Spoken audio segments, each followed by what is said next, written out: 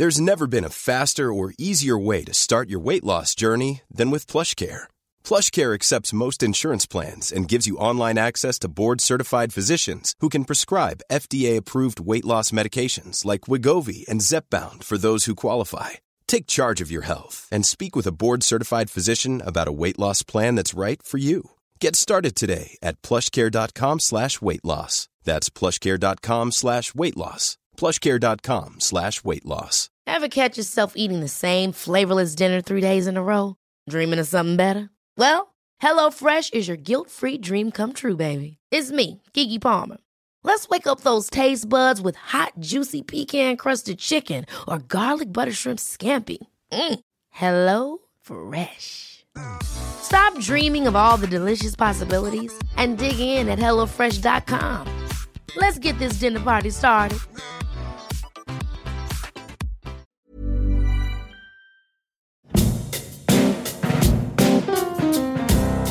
In my 27 years as a Victorian policewoman, I investigated everything from a stolen bicycle to a stolen life. Policing taught me a lot about human nature, which I explore in my podcasts with a variety of fascinating guests discussing the human side and impact of crime, not only on their lives, but mine as well.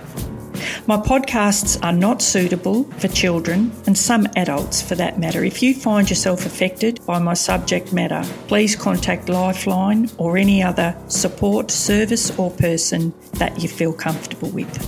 My guests provide their recollection of an event or incident, sharing their thoughts and their emotions, but it's theirs.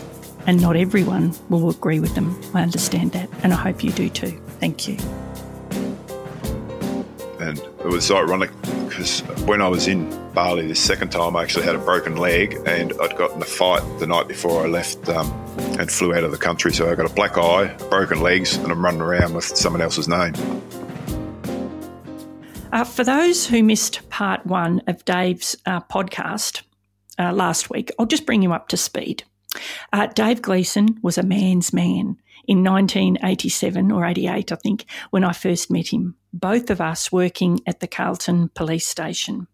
Dave was a extremely competent, confident and popular policeman who was so very funny and entertaining. And it came as no surprise to me that Dave went on to become a decorated and dedicated high-ranking detective within Victoria Police. And then he joined the Australian Federal Police to work overseas. This all formed part of 37 years in a variety of policing jurisdictions and capacity development missions in Timor-Leste, Afghanistan and Papua New Guinea, PNG. PNG exposed Dave to several traumatic incidents, as did his time in Timor-Leste and Afghanistan. And that extremely competent, confident, funny policeman, he became a shell of the man that I worked with at Carlton. He was diagnosed with PTSD in 2014 when his bucket filled and where he found it hard to think of a reason to continue. But a stay in hospital and the love of his wife and family made him realise that he could live again, but it hasn't been an easy path for him. Like so many of us, Dave has visions, smells, sounds which trigger him daily, terrible nightmares. But at least he's here with us to experience those nightmares, the visions, smells and sounds, however unpleasant and triggering they are. Had he not sought professional help, he wouldn't have been there to share in the joy of watching his sons mature, playing footy, settling down and becoming fathers themselves. And Dave's now a grandfather. And of course, he's had his wife beside him every step of the way. Dave's written a book about his experiences and mental health decline called The Bucket's Full. So many police and emergency services personnel can relate to those words. I received the book, Dave's book, yesterday, and it's an incredibly powerful read. And Dave doesn't hold back with incidents which obviously contributed to his mental health decline. One particular incident I read about where Dave nearly lost his life, it had me shaking my head in disbelief at the inadequate well, actually unbelievably inept support that Dave didn't receive. Maybe, just maybe, if Dave had received the appropriate care at that incident, immediately after that incident, things may have been a little bit or maybe a lot different. But we'll never know. It's hard not to wonder if sending AFP members overseas to help police forces in other countries combat crime is worth the damage it does to members of our peacekeeping and capacity development programs, as too many, in my view, come back so damaged and damaged beyond repair. This week, Dave shares with us, amongst other things, an amazing investigation he conducted with his great mate, Digger Dorman, where they discovered a human trafficking syndicate and how they were able to identify 27 Chinese women who'd been basically tricked into coming to Timor on false pretences, ending up working in brothels and not in hospitality or waitressing as they'd been promised. The psychological damage of all those years of policing and exposure to trauma and grief is palpable in Dave's story, in both this podcast and his book. Dave, you're a very special man. And to Digger, rest in peace, my friend. So here's part 2 of Dave Gleeson.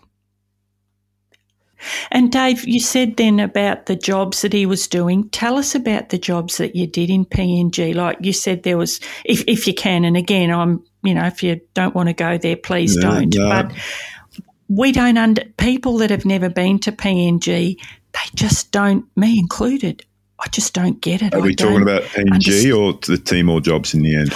I'm sorry, Timor. Yeah. Sorry, I don't know why I keep going back to PNG. Yeah, Timor. Tell us more about that. Yeah, well, in Timor, the job that was very significant and was a really big job for the Timorese to manage and understand, and it was run by myself and Digger, and we'd identified there was these Chinese workers that were being brought over into Timor on the promise of like waitressing and jobs in hospitality.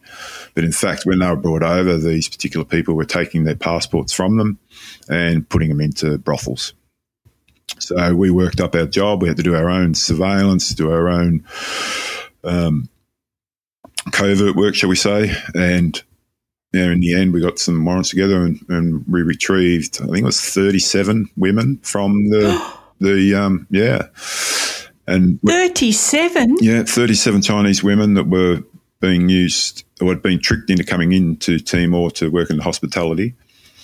But the sad thing, and I'll say that the sad thing about that is because we handed them over once we recovered them to a international organisation who repatriated over half of them, but there was, in the end, I think there was about 15 or 16 that wanted to stay because they were earning money.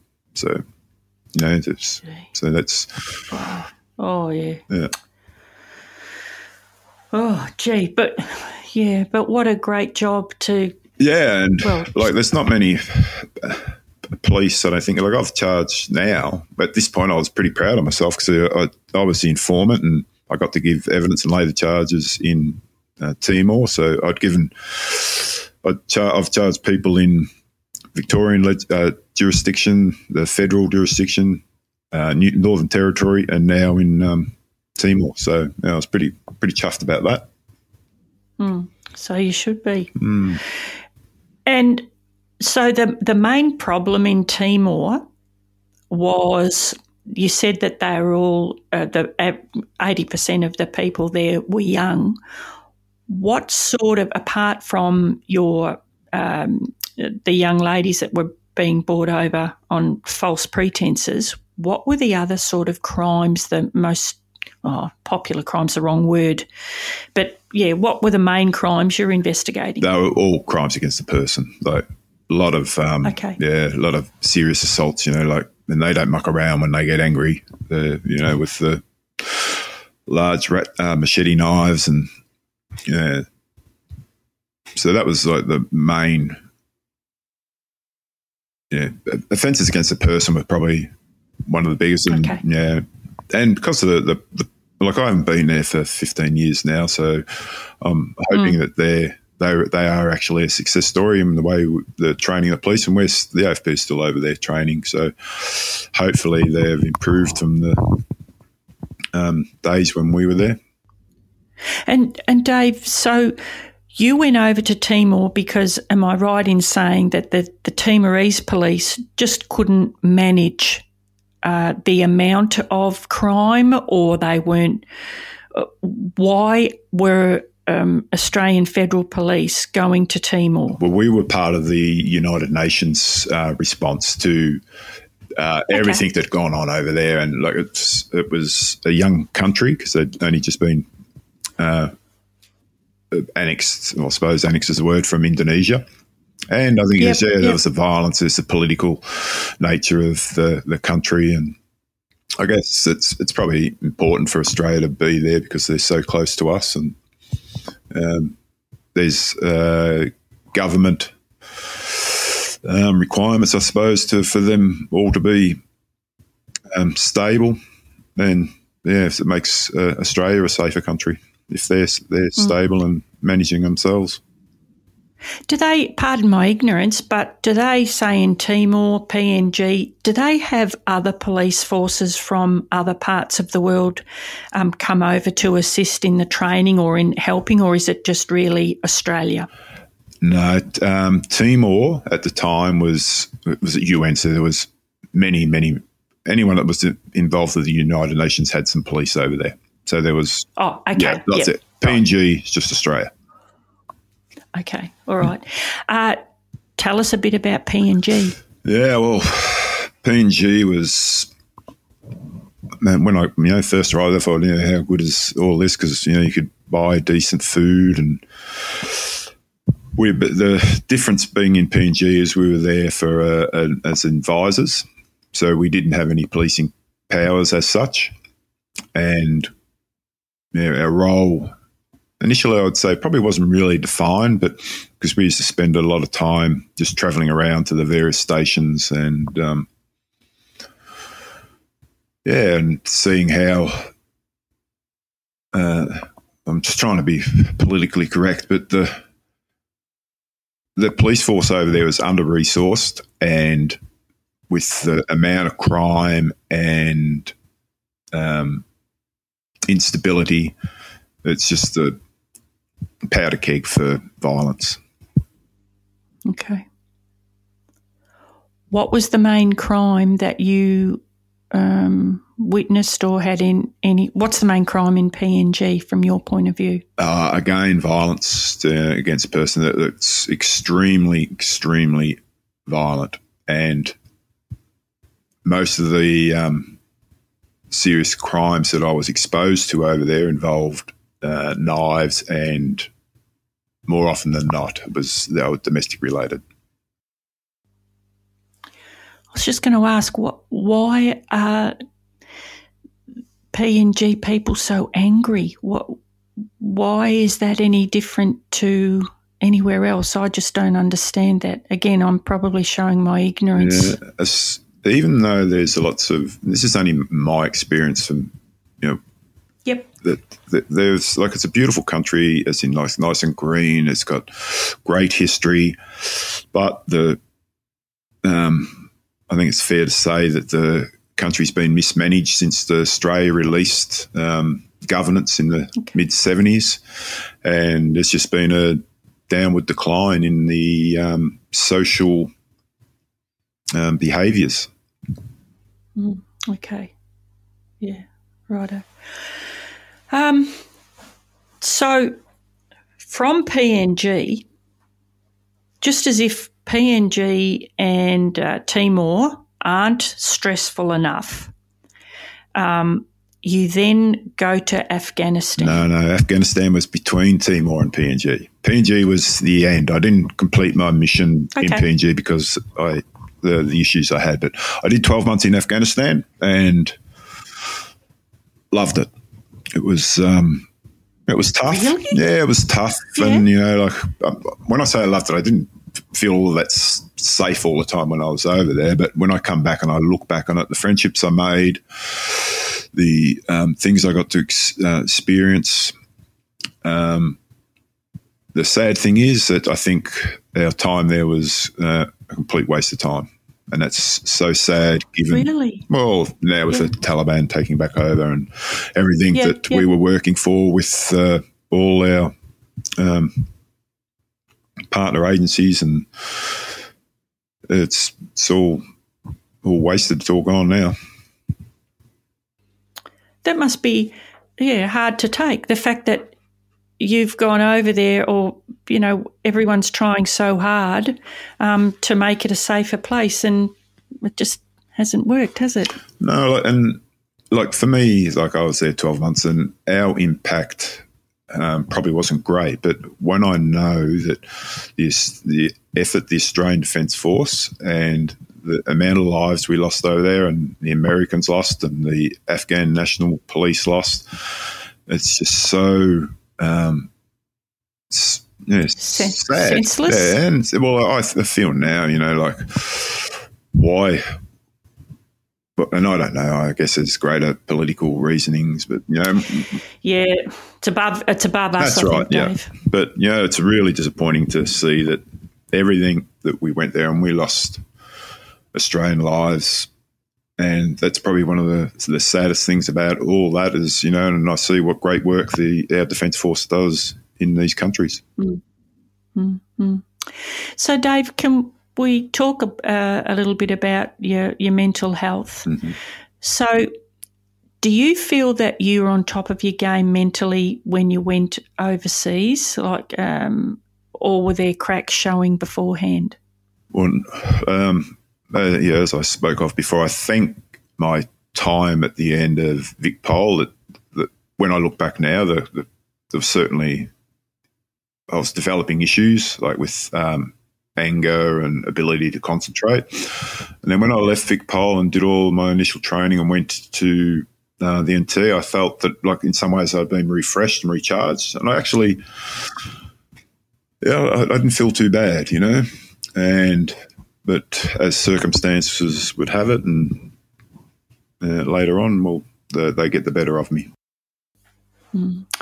I suppose to the point where your mental health declined to the point where you were admitted to hospital. Can you tell us a bit about that? The first time, actually again after a significant incident in PNG where I spoke about, where I was actually shot at and basically got in a fight with an armed robber who'd stabbed a few people, and things declined from there. I actually I just had to get out of PNG, so I just flew out one day, not telling anyone, and then it took a while to understand what was happening and get into treatment, because initially I was reluctant because I didn't think that I was that sort of person that would let mental health get the better of him. And I can relate to that, yeah. And I took a little bit of while to accept, and I eventually was put into a program. Many of us have those stubborn pounds that seem impossible to lose, no matter how good we eat or how hard we work out. My solution is PlushCare. PlushCare is a leading telehealth provider with doctors who are there for you day and night to partner with you in your weight loss journey. They can prescribe FDA-approved weight loss medications like Wegovy and Zepbound for those who qualify. Plus, they accept most insurance plans. To get started, visit plushcare.com/weightloss. That's plushcare.com/weightloss. Ever catch yourself eating the same flavorless dinner 3 days in a row? Dreaming of something better? Well, HelloFresh is your guilt-free dream come true, baby. It's me, Keke Palmer. Let's wake up those taste buds with hot, juicy pecan-crusted chicken or garlic butter shrimp scampi. Hello Fresh. Stop dreaming of all the delicious possibilities and dig in at HelloFresh.com. Let's get this dinner party started. Life is full of what-ifs. Some awesome, like what if AI could fold your laundry? And some, well, less awesome, like what if you have unexpected medical costs? United Healthcare can help get you covered with Health Protector Guard fixed indemnity insurance plans. They supplement your primary plan to help you manage out-of-pocket costs. No deductibles, no enrollment periods, and especially no more what-ifs. Visit UH1.com to find the Health Protector Guard plan for you. Hey, it's Ryan Reynolds, and I'm here with Keith, co-star of my upcoming film, If, only in theaters May 17th. Do you want to tell people the big news? All right, I'll do it. Sign up now and you'll get unlimited for $15 a month and 6 months of Paramount Plus Essential Plan on us. MintMobile.com/switch. Upfront payment of $45 equivalent to $15 per month. Unlimited over 40 gigabytes per month. Face lower speeds. Videos at 480p. Active Mint customers by 531.24 get 6 months of Paramount Plus Essential Plan. Auto renews after 6 months. Offer ends May 31st, 2024. Separate Paramount Plus registration required. Terms and conditions apply if rated PG. And run by Trauma Vic out at the Repatriation Hospital in Heidelberg. And I was there for 3 months, doing 2 days a week. And that's where I learned to identify what had actually taken place. And, so I was taking medication there and got on top of things, got back to work after a significant amount of time and was working semi-normally, and there was probably, but I still hadn't reached that point where that I'd got on top of things. I then basically relapsed about I think it was about 4 years later, and it was after a series of deaths of Digger and death of another good friend in Mel Scott.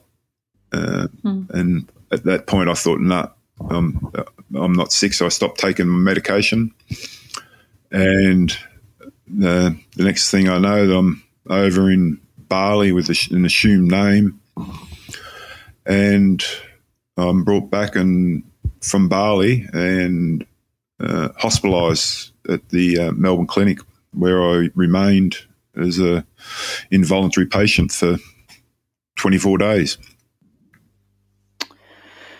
When you say an assumed name, Dave, does that mean that you sort of snuck out of Australia, you just wanted to escape and get somewhere where nobody knew you? Is that 100% Narelle? And I was using it sounds bizarre even to me, I was telling people that it won't sound bizarre, that I was someone else, and like I have a period of this time where it's called disassociation, isn't it, Dave? I think. Yeah, I think that's and I had a period like I was awake for 70 hours and just drinking and walking around, and it was ironic because when I was in Bali the second time, I actually had a broken leg, and I'd gotten a fight the night before I left and flew out of the country. So I got a black eye, broken legs, and I'm running around with someone else's name. Yeah. But eventually, circumstances happened, and they get me back to Australia, and I go into treatment at Melbourne Clinic, and since that day, every day I've taken the medication. Gee. And, there's, again, talking about stigmas, there's a real stigma with taking medication, because I know I fought for, it'd have to be 3 years. I wasn't going to take medication. And, taking it has probably been one of my saviours. It's about trusting the people that know and understand, like, say, the people at the Melbourne Clinic or the trauma centre at the Austin. The stigma, that's what stopped me from taking medication, because I thought only, pardon me, this is a terrible thing to say, but only nutters take medication. And I didn't think I was that bad, but I was. I mean, I didn't get admitted to hospital, but apparently I was very, very close. Yeah, that's right. I was the same. Like, I thought, look, I was that guy, when 10 years into the job, you thought you were bulletproof, you could go and do stuff, and you didn't understand why someone was reacting the way that they were over something. And then later on, you stand there with the prospect that you're that person, and then getting onto the medication wasn't easy, but I got no doubt I wouldn't be here if it wasn't for the medication and the treatment that I received. Wow. So I was just going to say, so what is it that made you realise that you were a worthy person and you did really need to stick around in this world, but a lot of that, apart from, the love and support of your family and some professionals, a lot of it would have been due to medication. Is that what you're saying?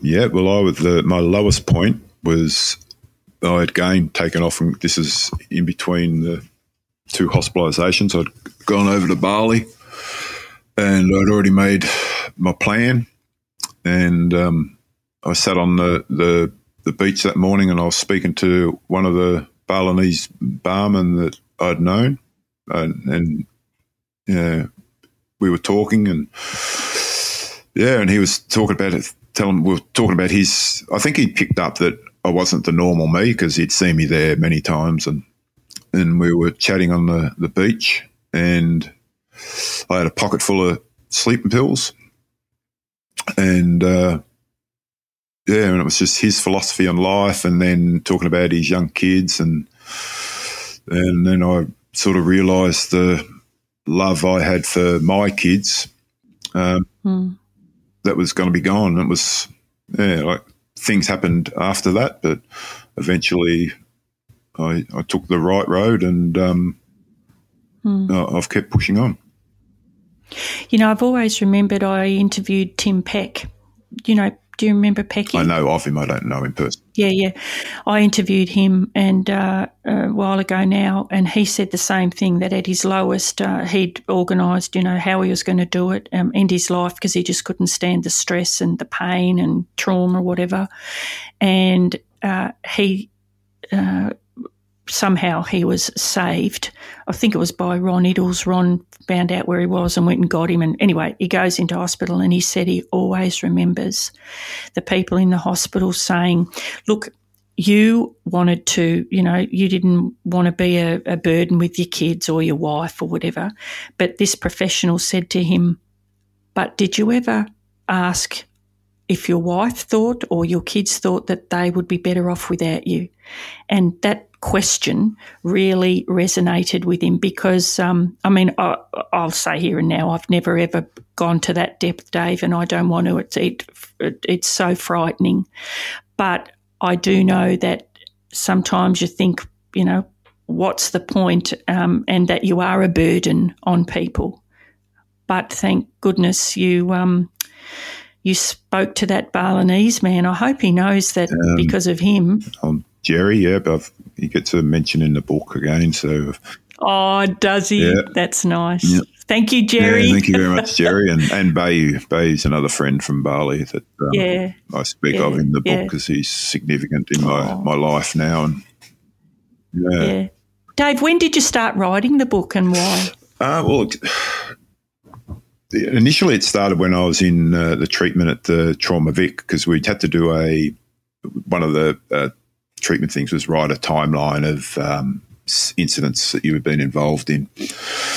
So, I wrote down that and then I did that, and then each time that I either got hospitalised or was coming out of the thing, I'd start writing out more stuff, and eventually I had all these writings and chapters, and it was for me. And then I think, to be honest, that I thought that was something I could give the family so they would understand. And then I asked someone to have a read of it for me, and if they thought it was something that I should share with others, and they were supportive of that. So that's why it's now in a book. And again, like I said right from the start of our conversation, is that a lot of my experience from people with the police with PTSD is it's at the end of their careers, and it doesn't necessarily have to be. But some, I understand fully that they can't go back, but I was so determined that I wanted to keep going on my policing journey. And I think that was my goal for my treatment. And it's certainly my goal to keep taking the medication because it allowed me to function at an acceptable level. Dave, you said before that you were okay, and about 4 years later you had another episode, let's say. what happened for you to have that second episode? Was that after you'd been to Trauma Vic or? Yes, it was after Trauma Vic and after the Bali. And after the right. Yeah, so I got to a point where I thought I'm better. I'm over this. I'm over this. Yep. And I started reducing my medication on my own without the consultation of my doctors, and didn't even tell him. And I got to the point where I had stopped taking the medication. And at this point, there's a couple of I had to go to 3 funerals in the 1 week. And then from there, it was it wasn't long after I stopped taking the medication that I went completely batshit crazy, as I say. Yeah. So there's a message there, isn't there? Certainly is. Take your pills. Yeah, and trust the professionals. And I also say a lot about trusting your instincts, that if you don't think you're travelling too well, you're probably not. And not to kid yourself and get to the point where, let's say you got to, or even worse, God love Digger, to where Digger went, you can't do it on your own. And you tried to do it on your own and you fell down again because you thought you were okay. You got to listen, don't you? Yeah, and that's again, I'm critical of someone referring to my PTSD as being an illness. And okay. And tell me about that. Well, it's not actually an illness. It's an injury that results out of traumatic incidents as exposure. So I get a little bit peeved when someone refers to it as an illness, because it's actually... Oh, you've probably been a bit peeved with me then. I might start... No, actually, that's a very good point, Dave, because it is an injury. Yeah. That's right. That's the injury, like you can put the Band-Aid over. So you can't see it, but I have that injury and you have that injury and many others have that injury, and we need to acknowledge that first yourself, that you have an injury, and then like when you have a broken bone, you go about things to try and get it fixed so you can use it again. And for me, it was the psychiatrist, psychologist, and medication. Well, that's a very powerful thing to finish up on. Where can people find your book, Dave, and when? Well, it's on Amazon, but the best place to get it's through Shopify. So I'll send you a link to, if I don't know where you can share it, but the site is Over, so it's OOVER dash 3877.shopify.com. So I hope people read it for what it is. It is a bit self-indulgent, but it is a memoir. So I've had people ask me, have you written about me? It's, no, I didn't. But there are articles about other people. Yeah, but it's not about, as you say, but that's not self-indulgent. How I see that is that you are exposing what a mental injury, please note I said injury. Thank you. What a mental injury can do to people who ignore the signs or don't do anything about the signs. And I don't think anybody that would and I haven't read the book yet. I will, because you're sending it to me. But I don't think anybody that would read that book couldn't think, maybe I don't know.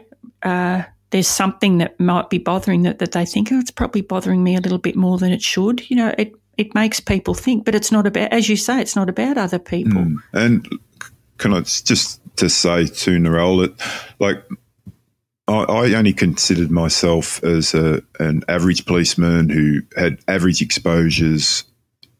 But there's police out there that have had far worse experiences, and they, for whatever reason, they cope okay. There's people who have probably had a lot less, and they don't cope okay. But that shouldn't be the cause of the injury, the source of the injury shouldn't be treated any different. Like to the people that once you've got this particular injury, you've got to seek treatment for it, and you've got to understand in yourself first of all to help yourself, because unfortunately you don't get better from dead. Yeah, that's so true. And, just one other thing you're just saying there, when I speak at places about my mental injury, I put up a slide about my recovery, and the very first point that I make on my recovery is about accepting the diagnosis, because until you accept that there is something wrong or something isn't right, you'll never get better.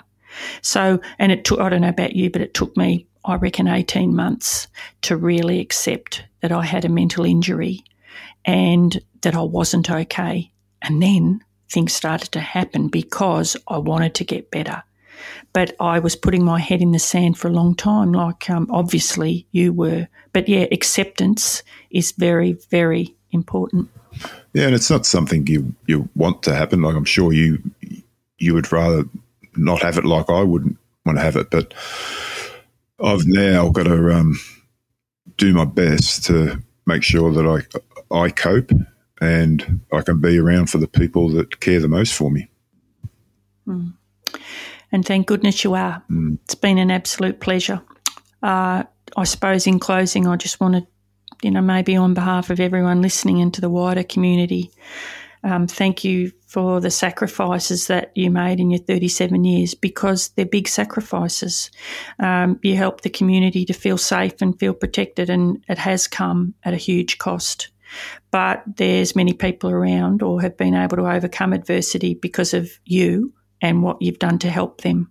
And let's never forget your family and friends who've also supported and loved you. It's great to hear that you're healing, that you're sharing the goodness and happiness that life's bringing you with those who have never left your side. All I can say is good luck with everything, Dave, and to you too, Digger. We love you. Yep. Thanks, Dave. Thanks very much, Nora. Thank you.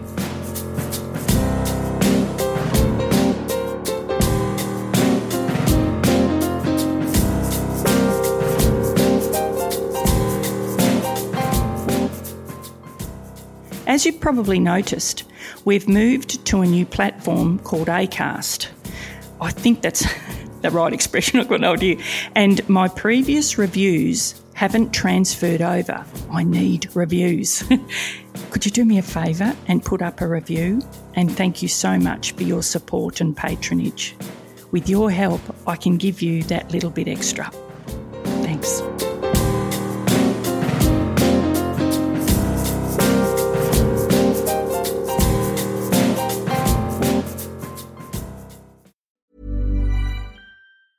Ever catch yourself eating the same flavorless dinner 3 days in a row? Dreaming of something better? Well, HelloFresh is your guilt-free dream come true, baby. It's me, Keke Palmer. Let's wake up those taste buds with hot, juicy pecan-crusted chicken or garlic butter shrimp scampi. Hello Fresh. Stop dreaming of all the delicious possibilities and dig in at HelloFresh.com. Let's get this dinner party started. Imagine the softest sheets you've ever felt. Now imagine them getting even softer over time. That's what you'll feel with Boll & Branch's organic cotton sheets. In a recent customer survey, 96% replied that Boll & Branch sheets get softer with every wash. Start getting your best night's sleep in these sheets that get softer and softer for years to come. Try their sheets with a 30-night guarantee. Plus, get 15% off your first order at bollandbranch.com. Code BUTTERY. Exclusions apply. See site for details. Planning for your next trip? Elevate your travel style with Quince. Quince has all the jet-setting essentials you'll want for your next getaway, like European linen, premium luggage options, buttery soft Italian leather bags, and so much more. And is all priced at 50 to 80% less than similar brands. Plus, Quince only works with factories that use safe and ethical manufacturing practices. Pack your bags with high-quality essentials you'll be wearing for vacations to come with Quince. Go to quince.com/pack for free shipping and 365-day returns.